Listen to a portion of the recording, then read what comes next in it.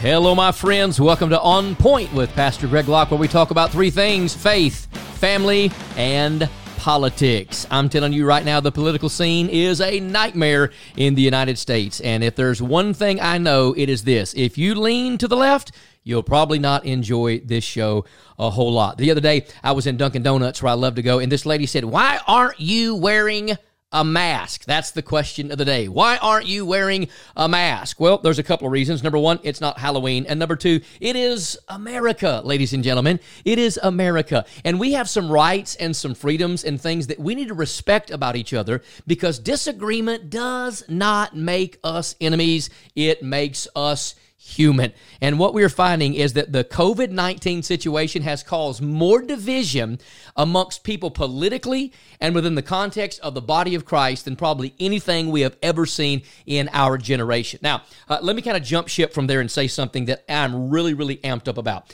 If you take the governor of North Carolina, if you take the liberal governor of Virginia, and you take the super uber over-the-top liberal governor of Illinois, what you have are people that are telling churches, "We're sorry, but you still cannot go back inside your buildings." As a matter of fact, the governor up in Illinois has said that you probably cannot even gather beyond 40 or 50 people for the next year, or at least until we come up with some type of a cure for the COVID-19 pandemic. You got to be vaccinated. And of course, Bill Gates is like, "I've got the cure for the virus." Bill Gates cannot even keep viruses out of his computer systems. He certainly can't keep them out of the lives of the American people. But here's what you need to realize. That, ladies and gentlemen, is communism, trying to say that you cannot go back into your churches. My question is, which I put on Twitter the other day, why aren't churches and pastors standing up and pushing back against this nonsense? I mean, for Pete's sake, invite me to your church. We'll fill the place up with social media followers, and we'll preach what the Word of God says. We have to be willing to stand up in the day and age in which we live. You know, people say all the time, "I tell you one thing, Pastor Locke, in days of adversity, we would go to jail for our faith." Are you kidding me? Most of the people saying that don't even go to church for their faith, ladies and gentlemen. The churches are effectively shut down in the United States of America. The other day, I went and I preached a rally for Pastor Tony Spell in Louisiana. And whatever you want to say about the guy, the media painted him as a money-grubbing, crazy mongrel of a man. We sat in his living room, and I'm here to tell you, the guy is legit. The guy knows the Bible. He's like a walking Word of God. He's humble, he's kind, he's generous, he's benevolent. His people love him, and he loves his people. And I want to show you right now just a quick clip of this man, this preacher, this pastor in America that is literally being arrested because he is continuing to have services. And right on the heels of that, I want to show another video of me going to Louisiana, standing in the back of a truck in a huge parking lot with hundreds of his church people and other patriots and evangelical Christians, causing a ruckus and a fuss about the fact that this guy went to jail for still having church. Check out these clips. They're unbelievable.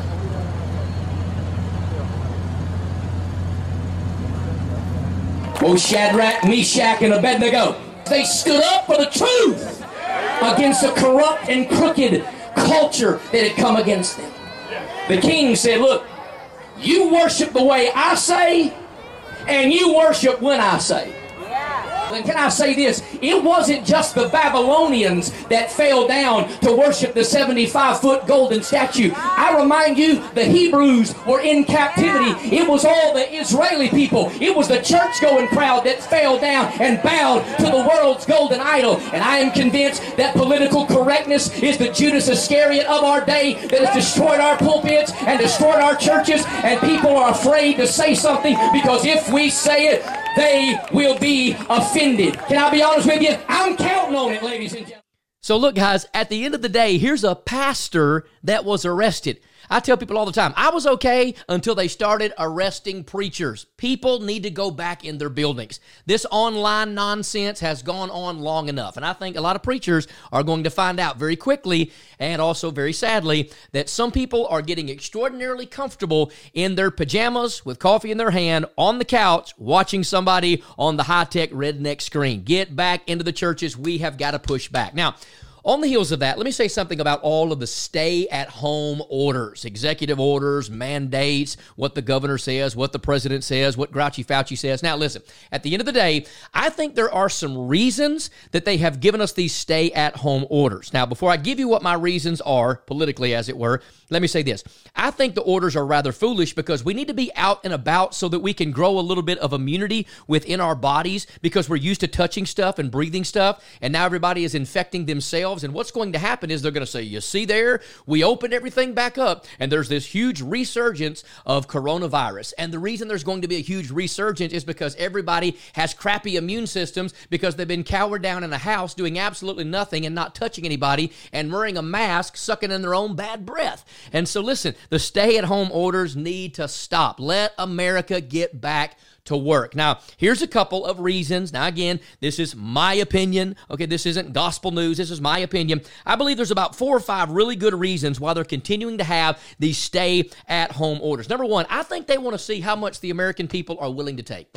Okay, when are they going to push back? How much can you snap at them before they come back at you? I remember when I was a kid, I used to blow in the face of my pawpaw's little poodle, and he used to say, Greggy, now he called me that, but you don't. He said, now, Greggy, you're going to blow one too many times, and that dog's going to bite you right in the nose. And guess what? I'd blow and blow and blow, and eventually, boom, the dog would snap back and bite me right in the face. I remember it to this day. And I think the government is trying to ask themselves, how much can we push them? I remember that song. Brian, what was that song years ago by Twisted Sister? We're not gonna take it. No, well, that's where we are, right? They want to know, how much are we willing to take? And I'll be honest with you, I've had a gut full of it. Beyond that, I have had a gut full. These are the days of Shadrach, Meshach, and Abednego. It is time to stand up and stop bowing down to the golden idol of political correctness, all right? And so I think they want to see how much we will take. I think also, from the media standpoint, they want to instill fear in the American people. They want everything to be bad, everything to be horrible, everything to be worse and worse and worse. And just about the time people stop fearing the coronavirus, now we got murder bees and murder hornets and all this stuff being released. Release the Kraken, right? We got all these people coming up with all this nonsense because they want us afraid. They want us in our houses. They don't want you working. They don't want us in our churches. They don't want us going, good grief, to the jungle gym and the playground with our kids. This is America, ladies and gentlemen. We're not under Hitler. We're not under Mussolini. We're not under Stalin. We are under the United States flag, right? We have a free country, and we have got to get back to that. The Bible says, look, the Bible says that God has not given us the spirit of fear. And so we've got to quit living in fear, quit quivering and shivering in a corner. Let's be bold and let's get out there. But there's no doubt that they've done their dead level best and a good job at doing it in crashing the economy, right? They're like, oh my goodness, President Trump did a great job building the economy. Let's crash it and see what happens. And then he jumps up and says, hey, we built it one time, we'll build it again. Man, you got to love a guy like that just can't be beaten. You can't keep a good man down. You don't believe me? Just ask Jesus, because I don't serve a dead Jew in a Palestinian tomb. I serve a risen Savior. And here, Trump is a man that you just can't keep him down. This guy is not going to stop. And I believe they're just doing everything they can to crash the economy. And people have got to go back to work. You got this lady in Texas now who's being sued, $7,000, then $1,000 a day, and spending time in jail because she kept her salon open. And what did the judge say? You're being selfish. Now, time out. Let's throw in the Jake brakes. We are raising a generation of people that are being taught, if you stand up for your freedom, you're selfish. That is dangerous. Did you hear me?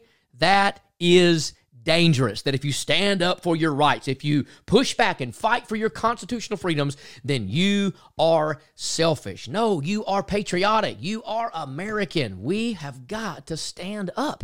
And so I believe everything they're trying to do in crashing this economy is just part of the process. And then let me say this, and this is certainly an opinion, but I don't think it's going to be too far off base. And if you've been paying attention, you know this is true. Do you know one of the reasons this coronavirus, stay-at-home, social distancing, 6 feet apart nonsense continues and continues and continues?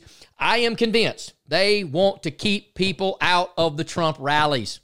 The Democrats are extraordinarily embarrassed because Joe Biden, whatever his name is, he can't get 10 or 15 people to show up at a rally. And I'm telling you, 10 or 15,000 people are in the overflow. I've been to these rallies. They are filled with energy. They are like old-fashioned, red-hot Billy Sunday, Billy Graham revival meetings. And I believe they want to do everything they can to keep these stadiums from being full. It's not about football. It's not about soccer. It's not about baseball. It's not about hockey. It's about keeping Trump's voice silenced to the masses. And I am convinced that as much as they try to do it, the king's heart is in the hand of the Lord, and God is still going to do all he can indeed to reelect Donald Trump right here in 2020. Patriots, we have got to be willing and ready to stand up and let our voices be heard. Now they're saying, well, we're just going to go to the ballots by way of the mailbox. They're doing everything they can to rig the election. Okay, it's a Hillary train nightmare all over again. But guess what? He won then. I believe he's going to win now. We've got to be willing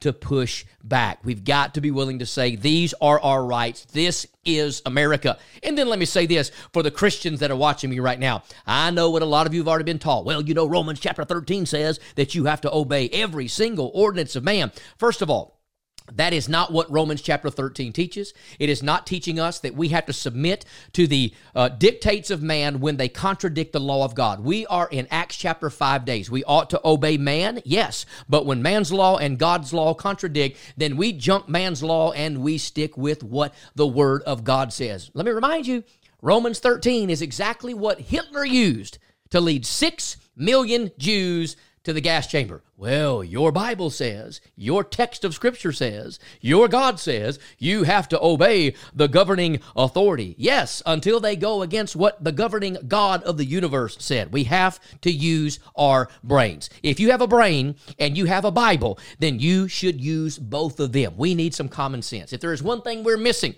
in the United States, it is the element of common sense. We need a revival of common sense thinking once again, ladies and gentlemen. So I know that's a mouthful. So with all that being said, let me tell you what to expect with the On Point with Pastor Greg Locke podcast, and that is we're going to be having some wonderful, wonderful guests. Sometimes in the studio, sometimes out of the studio, patch them in through Skype and FaceTime and all of that. You're going to hear the famous Brian Lane pop in at times as well. Can we hear the beautiful voice, Mr. Brian? What's up? This is our media director, and he is the co-host as well as the behind-the-scenes host of the On Point podcast with Pastor Greg Locke. And so you'll be seeing and hearing him. We've got some very, very exciting things. I want you to share this podcast. We're going to get it out there all over the world on every single streaming platform that you can possibly imagine. But again, we're going to be talking about three things: faith, family, and politics.